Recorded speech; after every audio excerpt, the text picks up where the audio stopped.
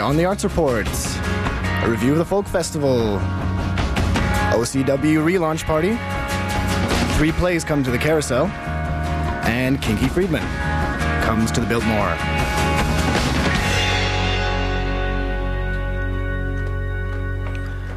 All right, hello, and welcome to the Arts Report for July 21st here on CITR 101.9 FM and streaming online on the interwebs at CITR.ca.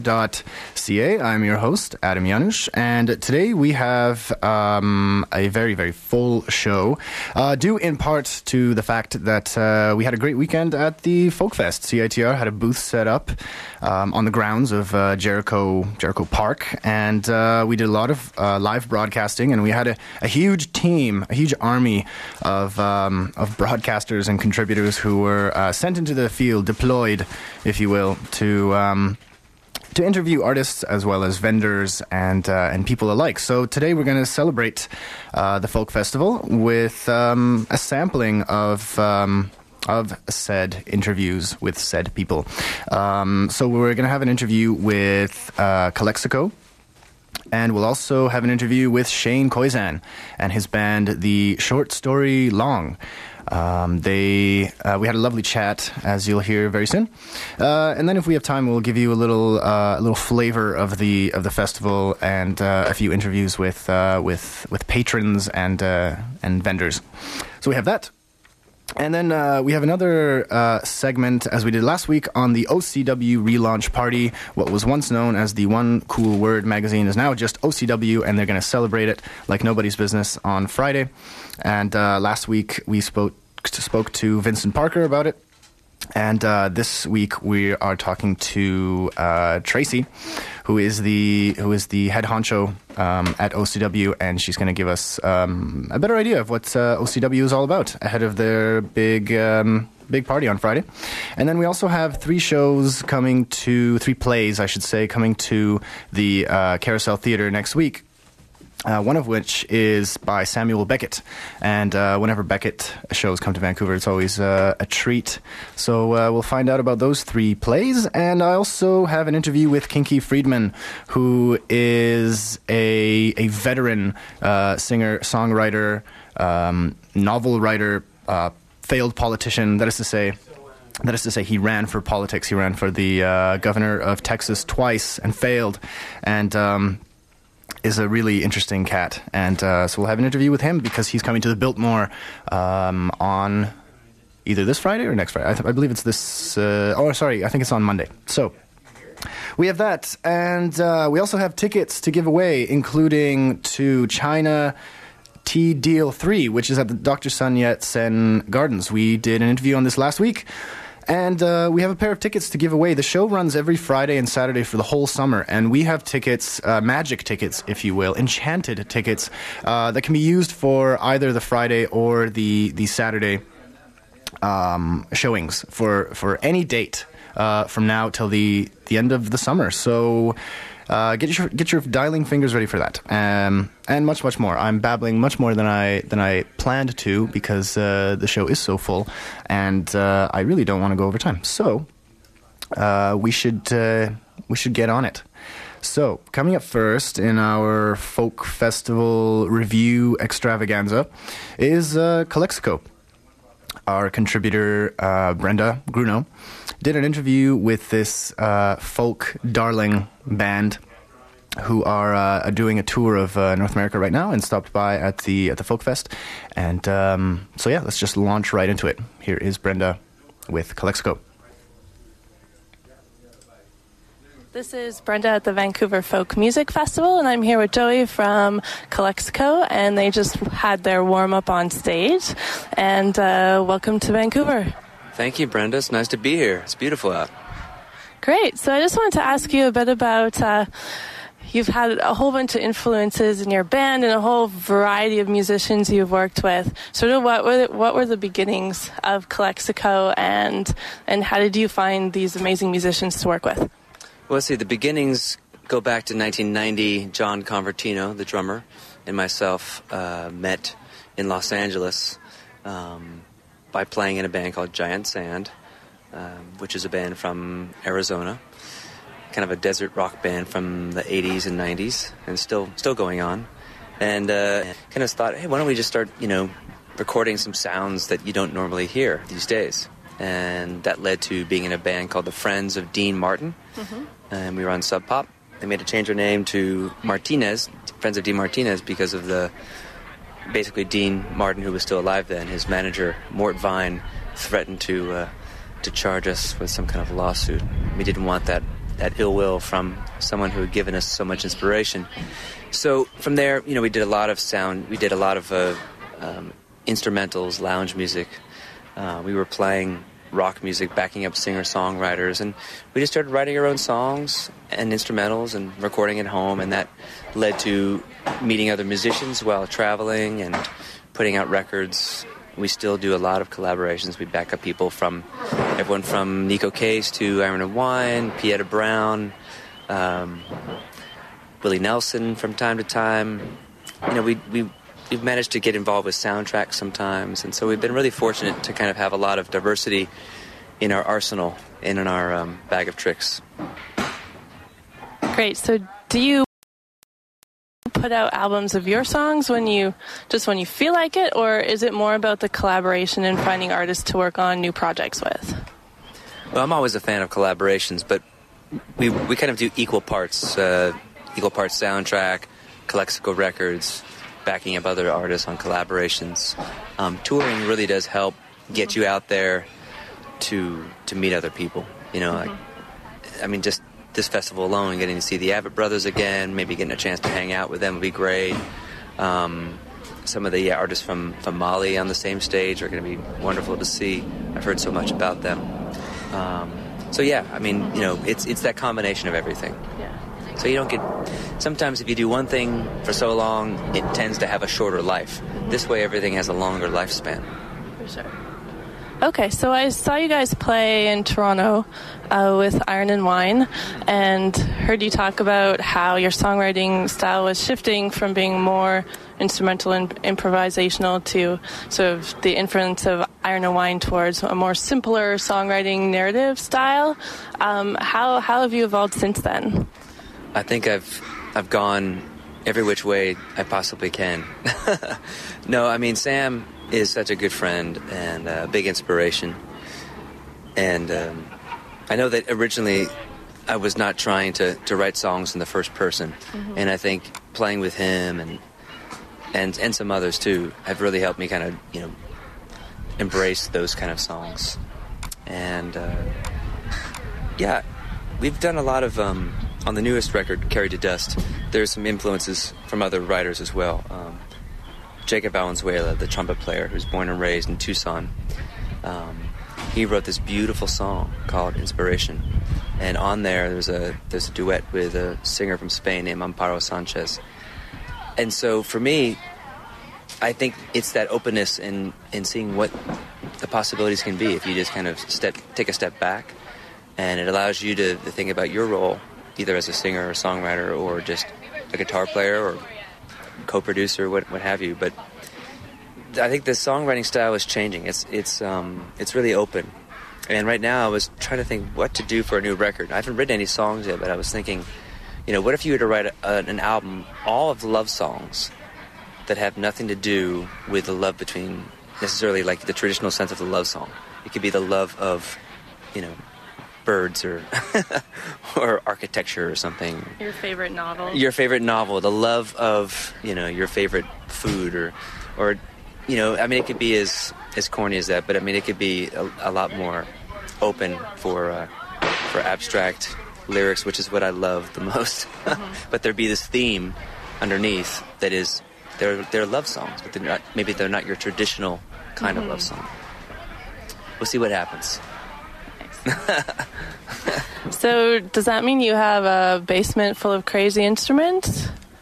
If I had a basement, there would be half wine bottles and half crazy instruments. Okay. Unfortunately, I don't. Not many people do in Arizona because of the floods. This is the monsoon season. So but I do have a couple places where I store some instruments. I was hoping that there'd be... I would love to go on a little traveling tour of South America and maybe Africa, and maybe stopping off on the way back around the whole circumference of the Earth, stopping off in India to pick up some various instruments that I've been wanting to pick up for some time, whether it be a Portuguese guitar or maybe a Cuban trace. These are things that I don't have in my collection. Not that I could really play them very well, but sometimes, I guess, the point I'm trying to make is that sometimes all you need is just a little hint of something, the tonal texture or, the subtlety of a voice from, say like a Japanese koto or something, just to kind of give it something different. Mm-hmm. And if you don't, it's okay too. You can kind of get creative in coming up with new unison parts with different instruments. For example, I didn't have one of these kind of bowed Chinese guitar or Chinese bowed. Erhu? An erhu, yeah, okay. Very good. Wow. I don't have an erhu, but I've heard that sound and I wanted to emulate it, so I bowed a banjo and tried to play it in such a way that didn't give it away that it was a banjo. So it was a lot of fun trying to come up with different ways you can, use ingenuity and creativity to come up with new sounds. There's a bunch of little ducklings that are approaching us. There's about 5 and 1 mama. This doesn't happen in Tucson very much. I think we might be in danger. It feels good. All right, and that was Brenda talking to Calexico. Calexico is giving away their latest CD online for free to anybody who wants it. And so you can get that at Calexico. Here's the address, calexico.cashmusic.org. And you can download their album for free. You don't even have to give your email. You will not even be spammed by them or anything like that. So check that out. Speaking of giving things away, Now is the time to get your dialing fingers ready, as we will be giving away a pair of tickets to the China Tea Deal 3, which is a roaming play that happens at Dr. Sun Yat-sen Gardens. And these are happening every Friday and Saturday for the whole summer, and your tickets are flexible for any of the dates. It starts at 7:30 p.m. Saturdays and Sundays. At 7:30 p.m. So I'm going to play a little Calexico. And now's the time to call. The number is 604-822-2487. That's 604-822-2487. I'll play some Calexico, and then we'll have Shane Koizan after that.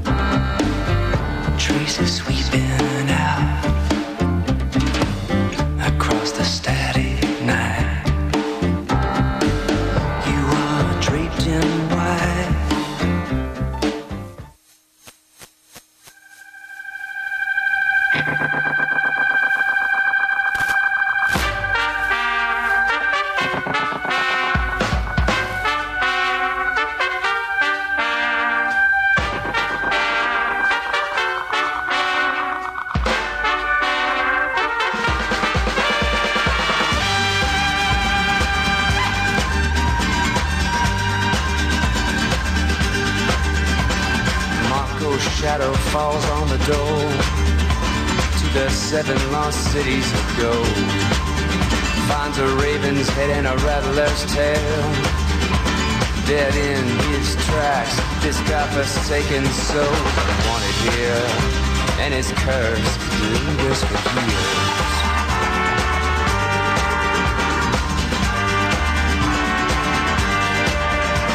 Amelia's face hides behind the mask, sweating on the TV factory line. That smile on her face is starting to crack, while welding back the pieces of a shattered heart that's scattered out here with the ghosts of her peers. Searches for her lost child along the river of tears. The river of tears. The end of the working week, when drunken worlds meet, Both sides keeping a close eye for a break in the line here. Okay, that was Calexico with Crystal Frontier. All right, congratulations to Yumi, who got those tickets, snapped them up pretty quickly. See, I told you really have to warm up the dialing fingers because people move fast for these things. So, yeah, congratulations for that. Okay, coming up next, we have Shane Koizan, who was at the Folk Festival himself with his band, The Short Story Long. And he's sort of meandered over to the media tent with the band. And we had a chat. We had a chat about, we covered a lot of different ground. We talked about, his friend and fellow spoken word artist Jamie DeWolf came up quite a bit. He was on our show a few weeks ago because he was in Vancouver doing a sort of vaudeville-esque twist on a spoken word jam. So as well as spoken word pieces, there were all these kind of raunchy, games that would played. There were short films that were spoofs on porno films, and they just had a bunch of skits and just had a lot of fun. And some of it sort of went into into the lewd category, and Jamie said that it was partly done to sort of keep poetry relevant or keep it fresh. And so he came up in the interview, so you should know about that. And we also talked about the Olympics and how it had changed his life, if it had changed his life. Sorry, for those who don't know, Shane Koizan performed at the opening ceremonies of the Olympics here in Vancouver. He was raised up on this big platform that rose up to the top of VC Place, and he did a poem about Canadians called We Are More. And since then, he's been sort of a rising star. Let's see, what else should I tell you? Oh, right. So there was Shane and his bandmates in the interview were Maya, Olivia, and then Stefan came over late. And so he was a little bit ribbed for arriving late. But, so let's hear that conversation. Sorry, let me move the mic closer to me. Now, let's see. Now, I think there's something else I have to tell you, which is... No, I don't have to tell you anything at all. But I do have to pull up the actual interview, which is somewhere on the computer. And, there it is. Okay. All right, so here's my interview with Shane Koizan and his band, The Short Story Long. All right, so I'm here at the Folk Fest with Shane Koizan and The Short Story Long. How are you guys doing today? Excellent. Fantastical. Wonderful. Good words all. Maya had the lamest one. Wonderful. What are you thinking? Least original. Angela astonishing. Too much. Yeah. So, Shane, let me start with you. Recently, I interviewed Jamie DeWolf. Oh yeah. Yeah, and he had glowing words to say about you, and he says that basically you've become such a big star that you don't need to go into the States anymore. Is that true? Well, I haven't heard I kind of left the slam scene quite a while ago just because I wanted to start doing different things and get into sort of the theater aspect of things. And yeah, I don't really tour the slam scene anymore, so. But I still love going down to the States. It's just a question of what gigs I do when I'm down there. So it's not an anti-American kind of thing? Not at all, no. There's such great people down there, Jamie being one of my favorites. One of my best friends, Mike McGee, lives in Worcester, Massachusetts, so I love to go when I get a chance to. Worcester's a great name as well. And now we're joined by Stefan. How are you doing? I'm doing really well, thanks. Really well. So that's now the worst. That's now the worst one. Yeah. Really? Yeah. Is it really bad? Yeah, it's No, really that's bad. fine. Maya's was wonderful, and it just kind of fell off. And now you're doing really well. Good grief.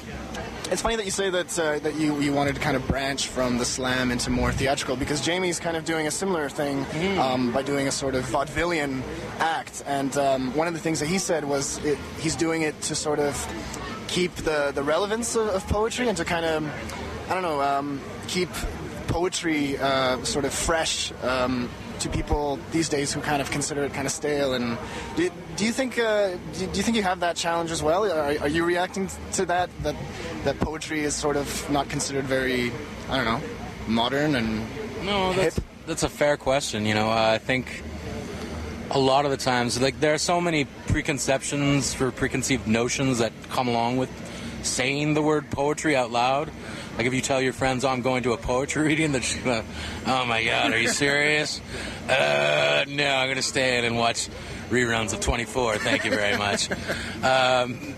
So there is that to get through for sure. But I think, yeah, I do agree with Jamie in that way, is where it's like, okay, we're going to try and keep this alive, or this art form alive. The great thing about the art form itself is that it keeps evolving. It keeps changing. It changes with its surroundings. And I think that's why there's been this resurgence of spoken word. And how about the musical component? What does that add to your words? I just needed some hot people to back me up while I was on, because I'm not much to look at.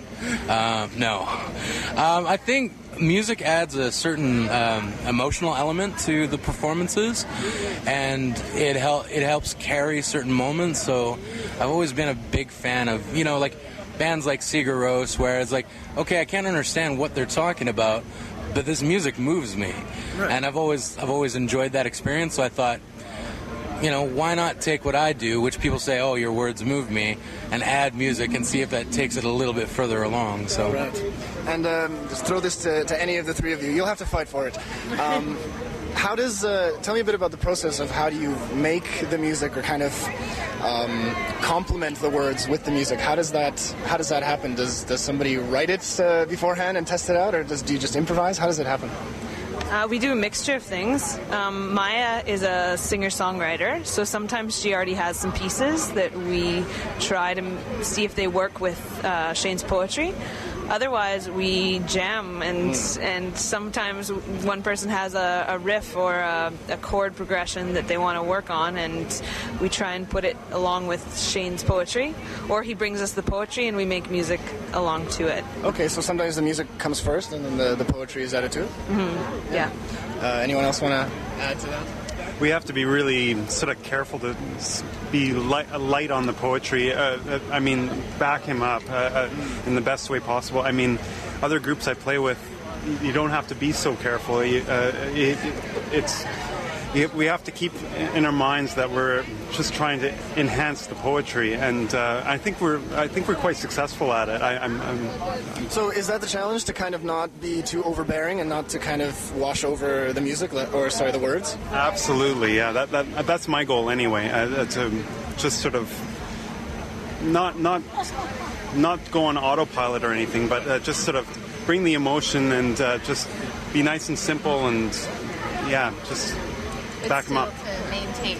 To still maintain dynamics in that as well, and also offer the songwriting elements that, hopefully we have strong lyrics when Shane's not speaking his poetry, then we also have strong lyrics and a strong songwriting element in it. So it is tricky, but it seems to be and coming require along. That you look hot while doing it. Totally pick my nose. It's radio. Until you said that, no one knew, and now they all know that you picked your nose. That's How great. Wonderful, Maya! That was wonderful. Wonderful. And how did you all come together? How did Shane find you all, or how did you find Shane? I selected a team. I put my team together very carefully. No, I was living in Vancouver for the longest time. I was touring with another band, Tofu, which was C.R. Avery and Mike McGee. But then I moved back to the Okanagan, and I hooked up with my friend Maya, and not sexually, just as friends. And no, because she'd always been like, I'd known Maya for a long time, and I knew she was a good singer-songwriter, and musically, I thought she was very talented. And so we kind of got together and started jamming with another guy, Aaron Goodwin, and from there, and then I met Olivia Mennel, who I thought was just really sexy, and I was like, I need to have her in my group. And it turns out she plays keyboard and has an amazing voice, so that worked out really well. And then Aaron left the group, and we were very fortunate enough.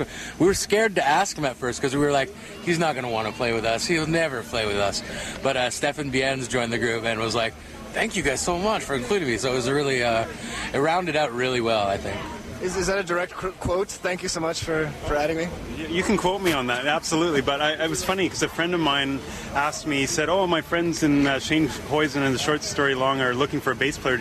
Can you recommend anyone?" I went, me. I can recommend myself. Awesome. Let me just throw this out there. How has the Olympics changed your life?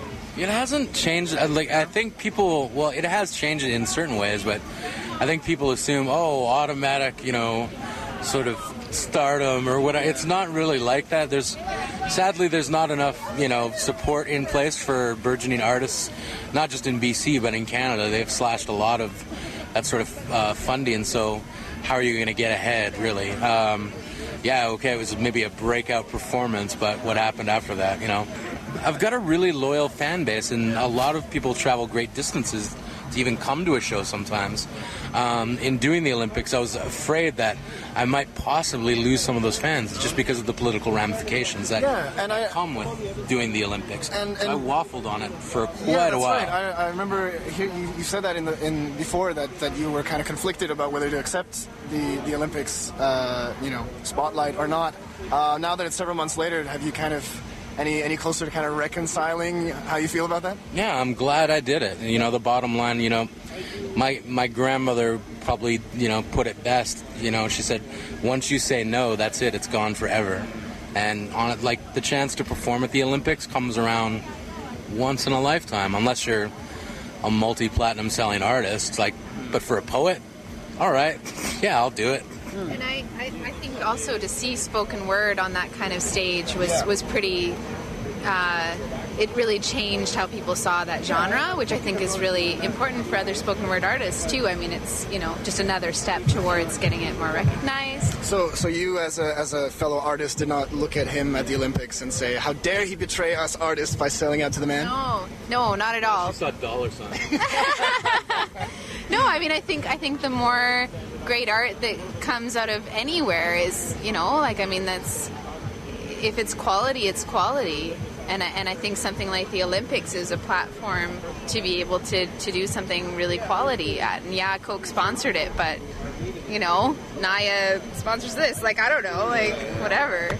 So in terms of the way you kind of see day-to-day life and the stuff that inspires your poetry, then you're not, post-Olympics, you're not sort of thinking what are you going to write about now that you have a big limo and that you're swimming in a pool of money? That sort of thing is just not... Do people actually think that?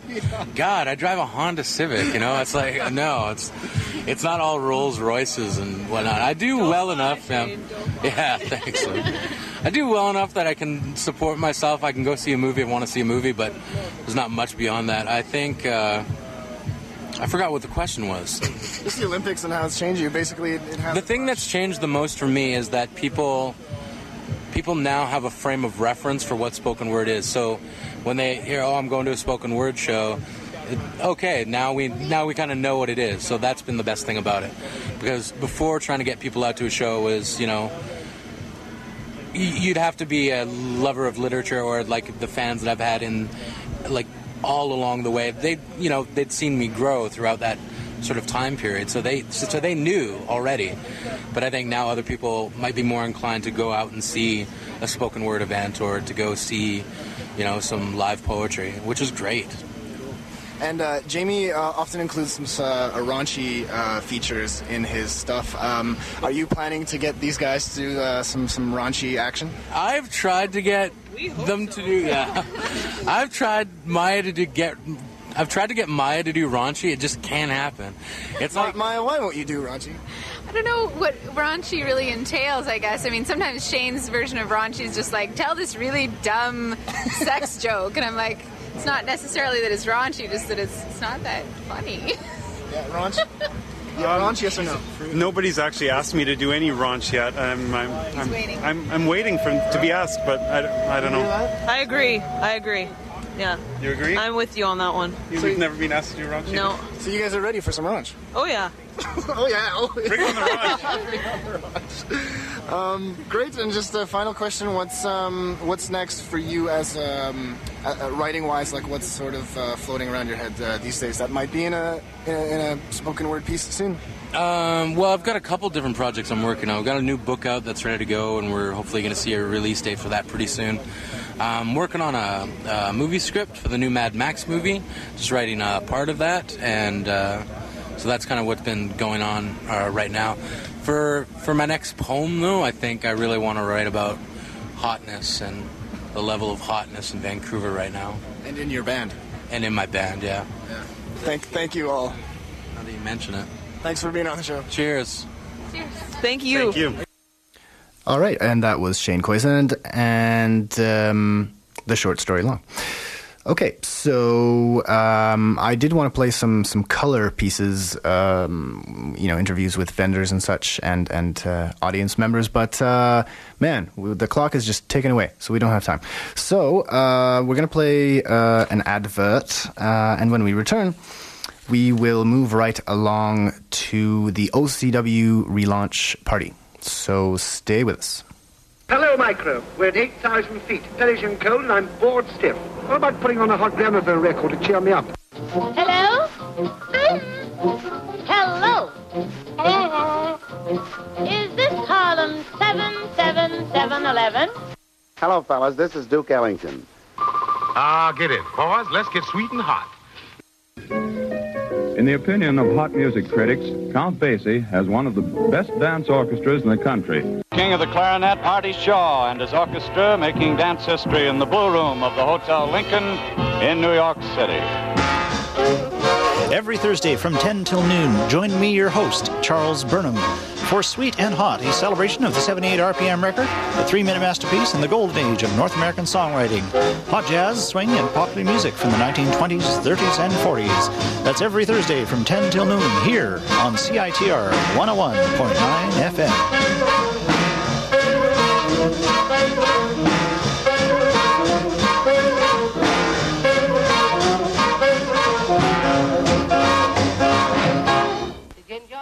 All right, we are back on the Arts Report here. Now, OCW, formerly One Cool Word magazine, was founded 4 years ago by Tracy Stefanucci.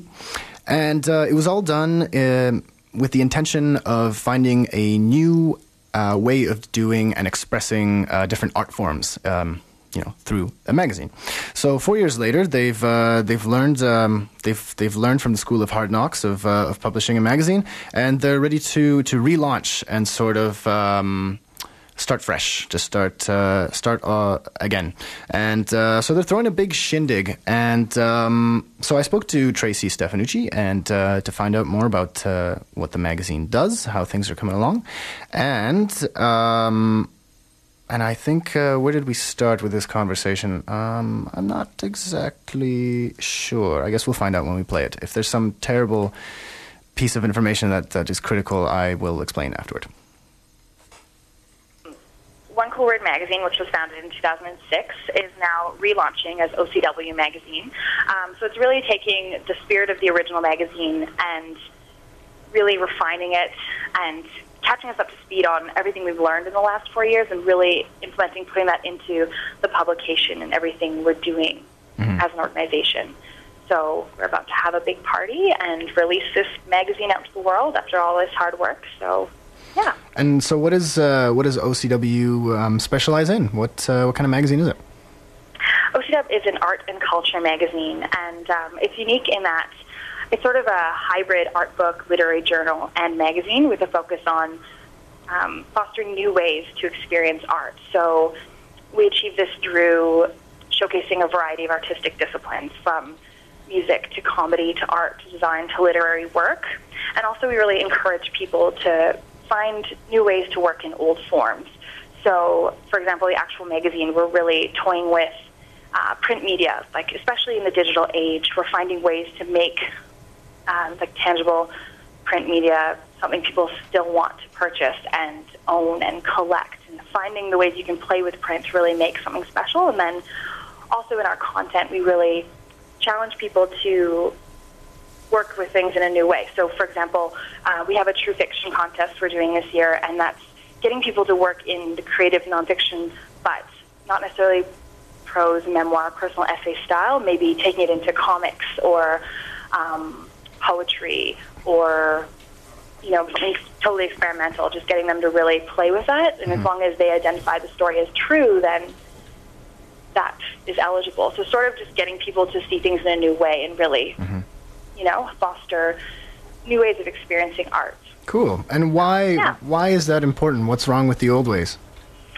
Is it just because they're old? It's not that there's anything wrong with the old ways. It's just keeping things fresh, getting new ideas coming out there, making a contribution to what's happening in arts and culture, and also getting people to start thinking about ways they can participate in creating culture, not just receiving it. That's also a big part of what we're trying to do, is we want people to, also our content, we really are aiming to inspire people to take on the creative ventures that they want to be participating in, you know, and making people realize that they are creating culture as they create.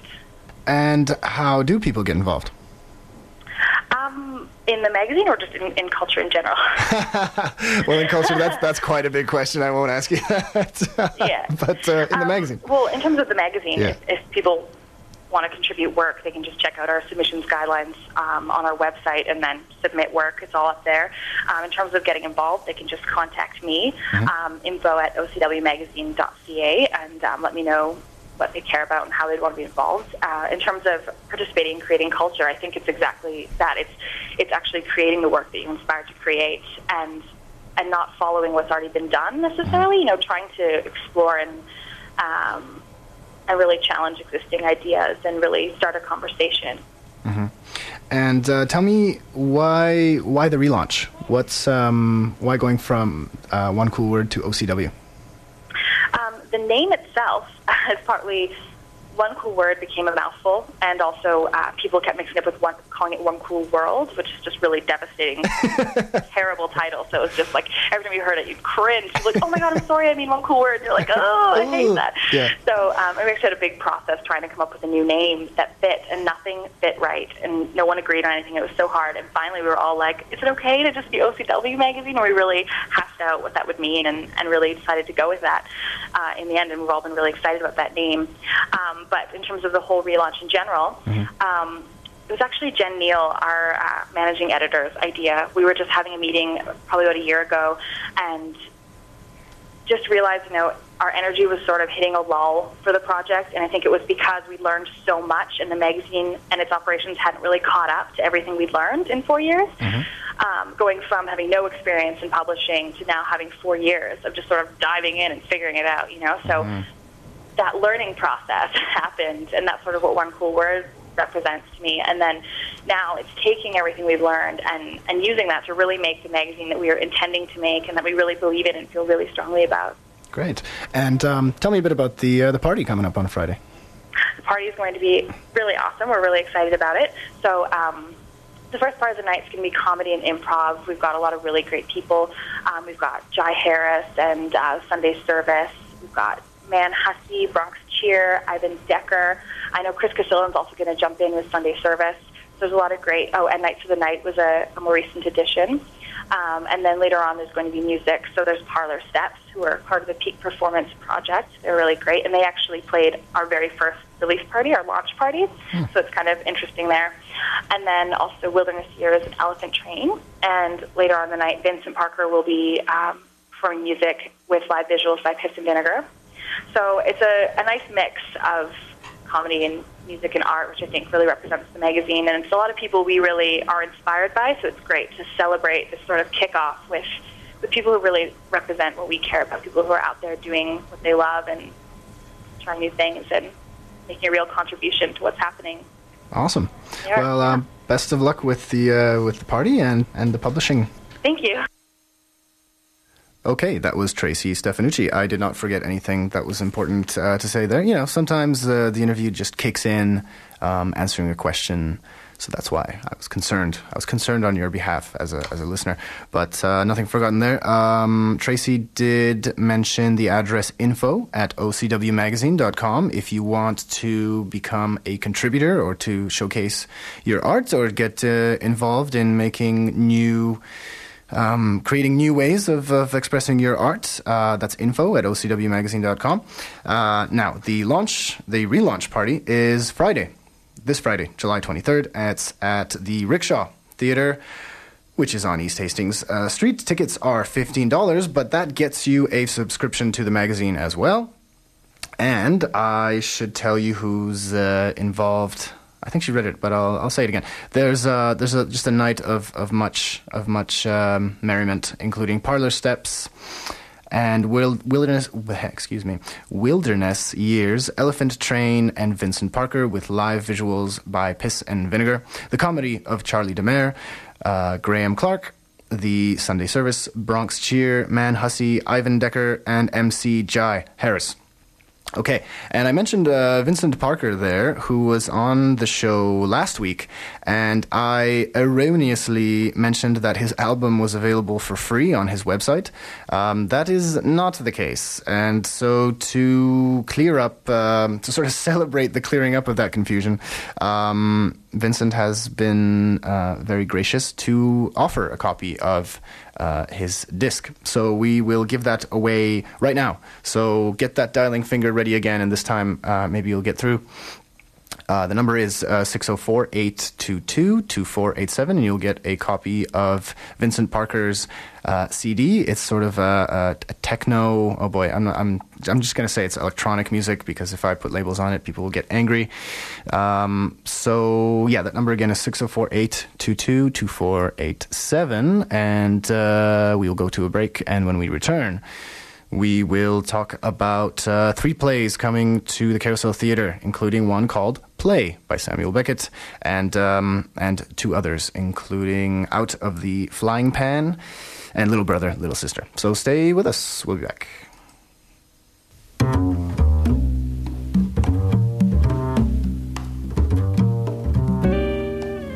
CITR 101.9 FM is proud to support the Enchanted Evenings concert series at the Dr. Sun Yat-sen Classical Chinese Garden in Vancouver. The series runs from July 9th to September 3rd every Friday evening. Come and enjoy a diverse array of world music while sampling food selected specifically to complement the music. Of the series' 9 concerts, the first 4 are in July. On July 9th, the series kicks off with the Birds of Paradox, combining Western, Chinese, and Indian music. Delana Gale Bowen with her sultry blues, jazz, and gospel on July 16th, Ocean of Sound with their percussion-based music on July 23rd, and the Vancouver Piano Ensemble on July 30th. Tickets are $20 and $18 for garden members. A season's pass is only $135 with a savings of $45. For tickets and information, call 604-662-3207 extension 210 and visit VancouverChineseGarden.com for a full listing of upcoming concerts. The Enchanted Evenings concert series at the Dr. Sun Yat-sen Classical Chinese Garden in Vancouver every Friday from July 9th to September 3rd. Okay, we're back here on the Arts Report on CITR 101.9 FM and streaming online at citr.ca. Okay, so coming off the heels of their recent performance at the Shift One Act Performing Arts Festival. Did I say that right? The Shift One Act Festival. Oh, wow. Okay, and these plays are now coming to the Carousel Theatre here in Vancouver. So from Port Moody to Vancouver. And the first one that we'll be talking about is called Play by Samuel Beckett. It is directed by Laura Holmes, who I spoke to. And she told me about the show, which is described as jealousy, rage, suffering, desperation. When some of the ugliest human emotions are the only ones you can remember, how long would it take you to break down? Yeah, I've seen this play, and I can I can tell you a little bit. I won't steal Laura's thunder because she'll tell me about it and tell you about it in the interview. But it's about adultery, and it's about a man and his two love interests, and they are forced to go over the same incident or the same relationship between the three of them over and over again forever. Why am I talking when Laura could be? So I'll be quiet now, and here's that interview. So, Play. What is it about? What can you say about a synopsis? Being a Beckett play, that's a pretty big question. Yeah. Harder than usual, but can you give it a stab? It's about three people who are dead, and they're stuck in purgatory, and they're just kind of having to relive their sins, I guess you could say, over and over again. Mm-hmm. Until they get out of purgatory, if they ever do. Now, and you've already done this show once at the Shift Festival. Yeah. And tell us a little bit about what it looked like. Describe for radio. What do audiences see when the lights come up? When the lights come up, you see three urns on stage with people in them, and like just the actors' heads, really, and some shoulders, and then lights like flash around and stuff. Let's dive into the challenges of doing a Beckett show, because I understand the Beckett Foundation are really, really strict about how the shows can be done. Can you tell us a bit about their demands? Well, like when Beckett was alive, he was really crazy about no one changing anything from his stage directions to like he has got everything involved in the show like written down to like a T. Like he wants it done a certain way, and if you change that, they come after you. So yeah, if you're like a big production, the contract says that you can't like cast men instead of women or vice versa, and that you can't cut anything out of the play or add anything, and you can't change the lights, and you can't change the setup, and you can't change anything really at all. And so that's what the contract that we had to sign, which was fun. I changed things. No, don't say that. The Beckett police will come after you. I don't think they care about me, but yeah. All right, and tell me a little bit about what were some of the challenges for the actors, and for you maybe, in rehearsal? What's the hardest part about doing play? Other than the speed at which they're supposed to talk and still be understood. Yeah, tell me about that. Well, they are supposed to talk it's called a rapid tempo. But all the examples that I've ever seen of play, they're talking like really fast so that the first time through you just can't really understand it. You catch certain words, but yeah. So they had to really be on their diction, pronunciation and stuff, which took quite a while. We do tongue twisters every day for like half an hour at rehearsal. So yeah, once they got past that, it was really just delving deep enough into the play to make it make sense to them, because it's kind of a convoluted play that doesn't give you any information about anything. You just kind of have to figure it out. Okay, and tell us then, reveal Beckett's secrets. What is the underlying theme, or what is the message of the play? Is it don't cheat on your spouse? I don't know if it's necessarily don't cheat on your spouse, but I think it's a play about like human emotions that maybe sometimes get overwritten or just kind of written off, if that makes any sense. Like, I think it's really about jealousy and rage and desperation and like really strong human emotions that people kind of think aren't always there, but then they kind of screw you over in the end, obviously, if you're stuck in purgatory forever because of them. Okay. And cheating is bad. Don't do it. That's the bottom line. Cheating is bad. Don't do it. All right, we'll break some legs. Thank you.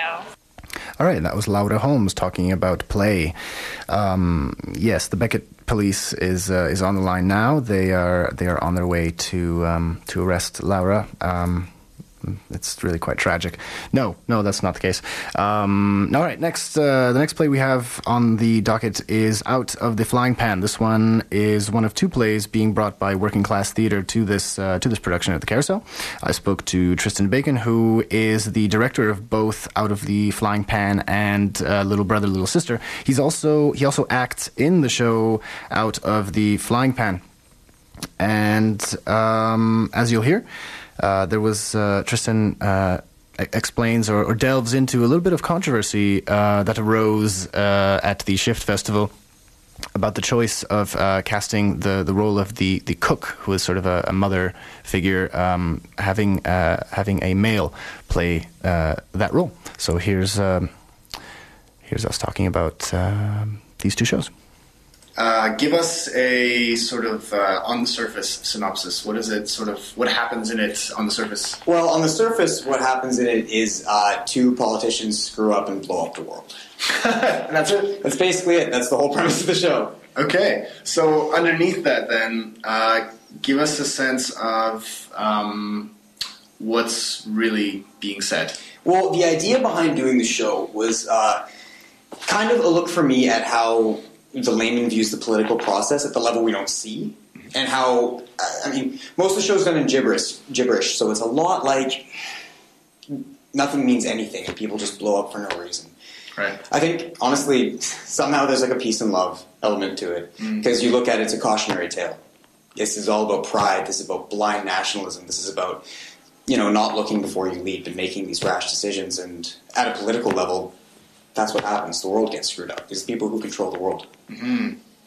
I've seen the show because you guys did it at the Shift Festival, and it really seems to require high energy, to say the least. Tell me a little bit about, because you're not only the director, but you're also in it. That's right, with Michael Fensky.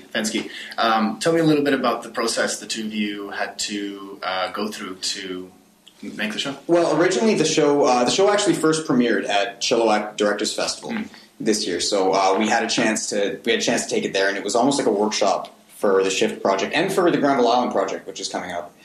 The rehearsal period when we did it for Chilliwack, we had another actor named Glenn Crossley working on the part, and when we did it there, he did a very good job of it. But unfortunately, the man's kind of in demand in the indie theater scene, so he can't make it for either of the remounts, and I was the only one who really knew it well enough to step in and do it. But the process for getting it off the ground with those two was very, very intense, because we worked 60 hours on a 15-minute show. And, the advantage to doing a 15-minute show was we could do a night where we did 6 runs.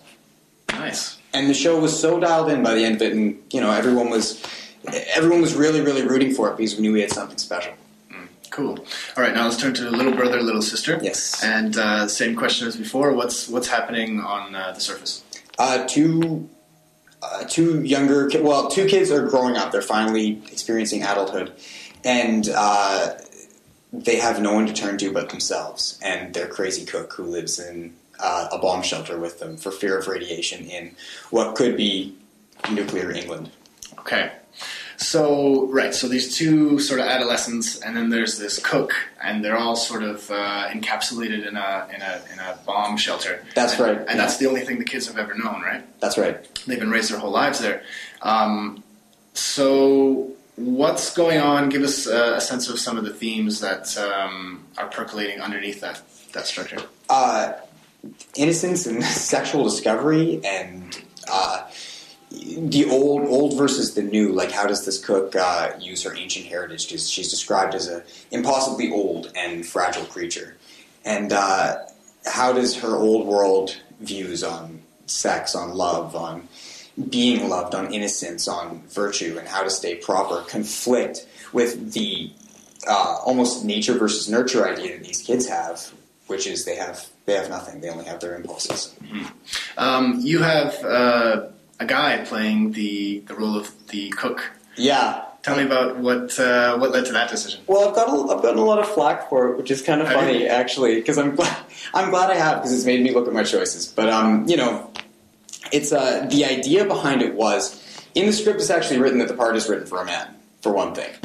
But I had some choices for female actresses to play the cook, but it never really had the right feel. So when I looked at a male actor playing it, what I really found was that Cook is playing two sides of the same coin. She's playing the father figure and the mother figure, and she's slowly going insane. You can see these two things course through her personality, kind of like waves. She's done something horrible to their father and mother prior to the action in the script, and now she has to fulfill both roles as like nurturer and punisher almost. So without giving away the ending, what is achieved in the end? What is learned? What is the consequence that we as an audience sort of are meant to take out of it? That escape can be beautiful. Moving on to new things can be beautiful. the show is so stagnant. It's built that way. It's built to be in this bomb shelter, and nothing happens until the most amazing thing happens, and it's them getting out. Okay. Break legs? Thanks, man. Okay, that was Tristan Bacon talking about Out of the Flying Pan and Little Brother, Little Sister. All right, so the shows are going up on July the 27th, which is next week, till the 31st of July. The show times are 8 p.m. at the Carousel Theatre, which is on Granville Island. Tickets are $18 for adults, $15 for students, and you can purchase tickets online. And you can get lots more information at the lovely Shift Performing Arts Society website, which is simply shiftarts.ca. And you can get all the information there. Okay, moving right along to Kinky Friedman. Kinky Friedman is an American singer, songwriter, novelist, humorist, politician, and former columnist for Texas Monthly, who styles himself in the mold of popular American satirists Will Rogers and Mark Twain. I spoke to him from his home, I believe, in Austin, and we talked about him starting his tour right here in Vancouver, as well as we talked about some politics, because he has run for several political positions over the last few years. And we'll talk about an interesting theory that he has, that happy people with happy childhoods are not as successful. They don't achieve as much as people with misfortune in their lives, because misfortune is more inspirational. So yeah, interesting theory. Have a listen. Now, just stay with me here as I prep it here. All right, I've got it up now. So here is my conversation with Kinky Friedman ahead of his show at the Biltmore Cabaret on Monday. Here we go. Great. All right, Mr. Kinky Friedman, thanks for being on the show. Great to be here, Adam. Now, I understand you're starting your tour here in Vancouver, the Go West Young Kinky 2010. Is that right? That's correct. And I wonder, why do we have that honor of being the first stop on your tour? Is it just sort of logistical convenience?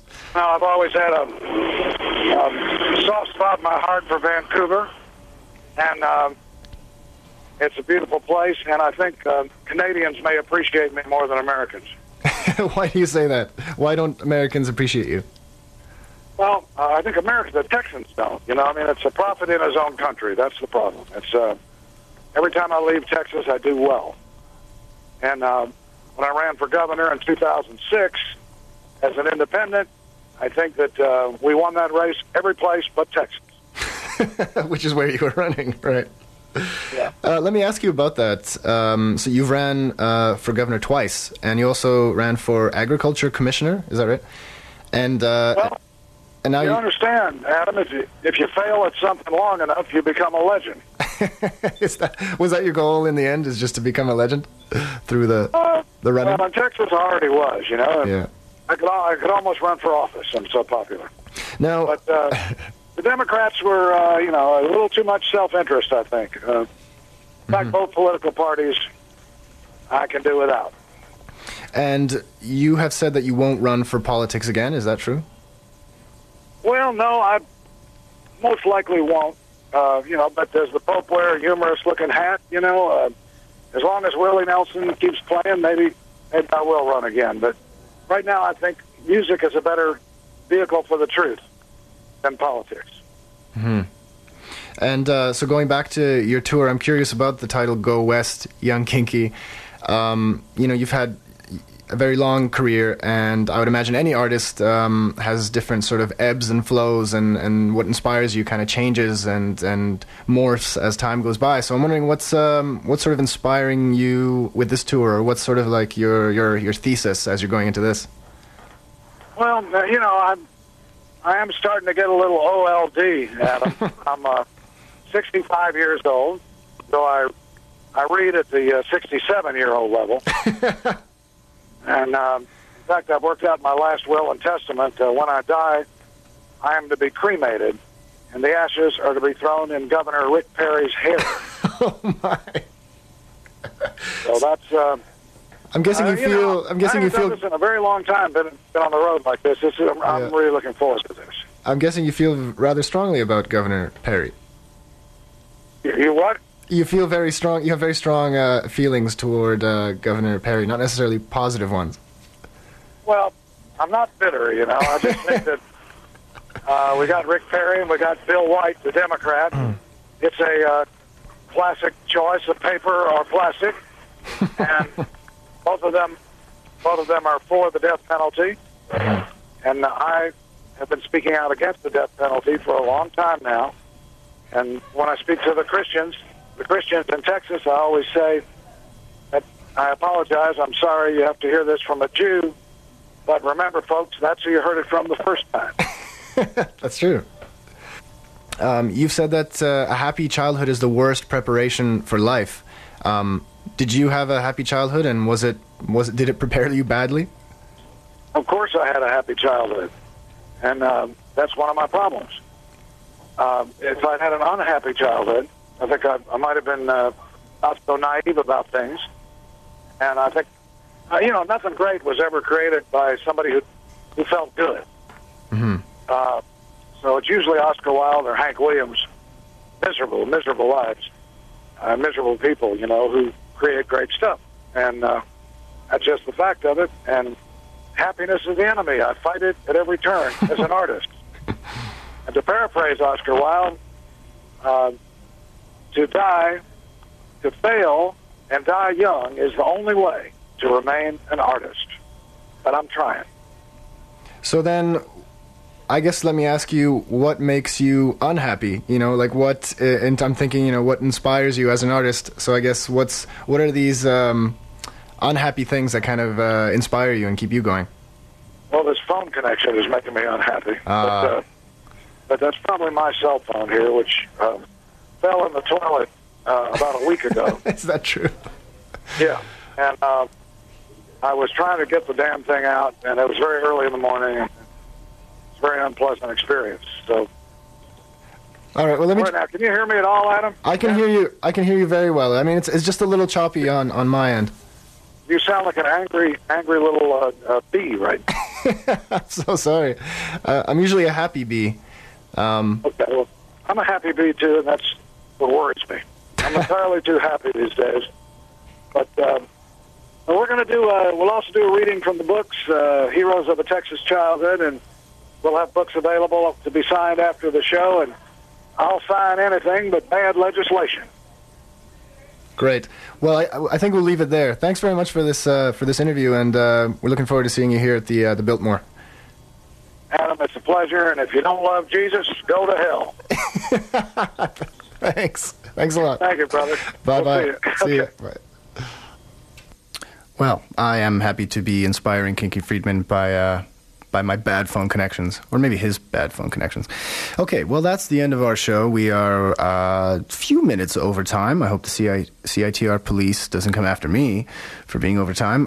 Before we run off, the fireworks are on tonight for the next little while, every Wednesday and Saturday night. Tomorrow, there's also a outdoor movie night going on at Stanley Park. The movie is Monsters vs. Aliens, which is the animated film. And it starts at 9:30 p.m. and this is at Seeperley Fields, basically Second Beach in Stanley Park. So that's tomorrow, Thursday at 9:30 p.m. You can watch outdoor movie. That's kind of cool.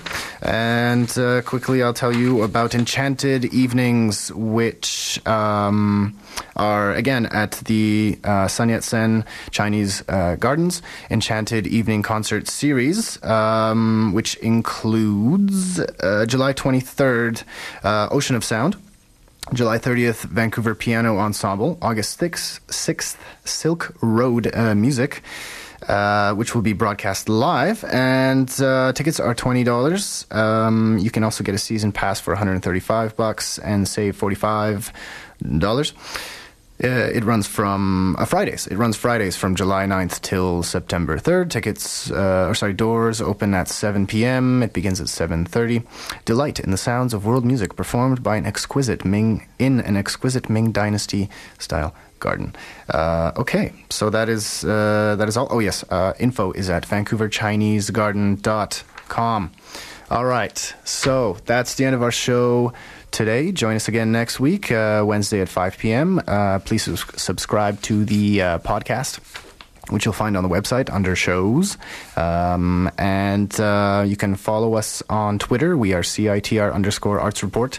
And if you have any arts events coming up, please do give us a shout at arts@citr.ca.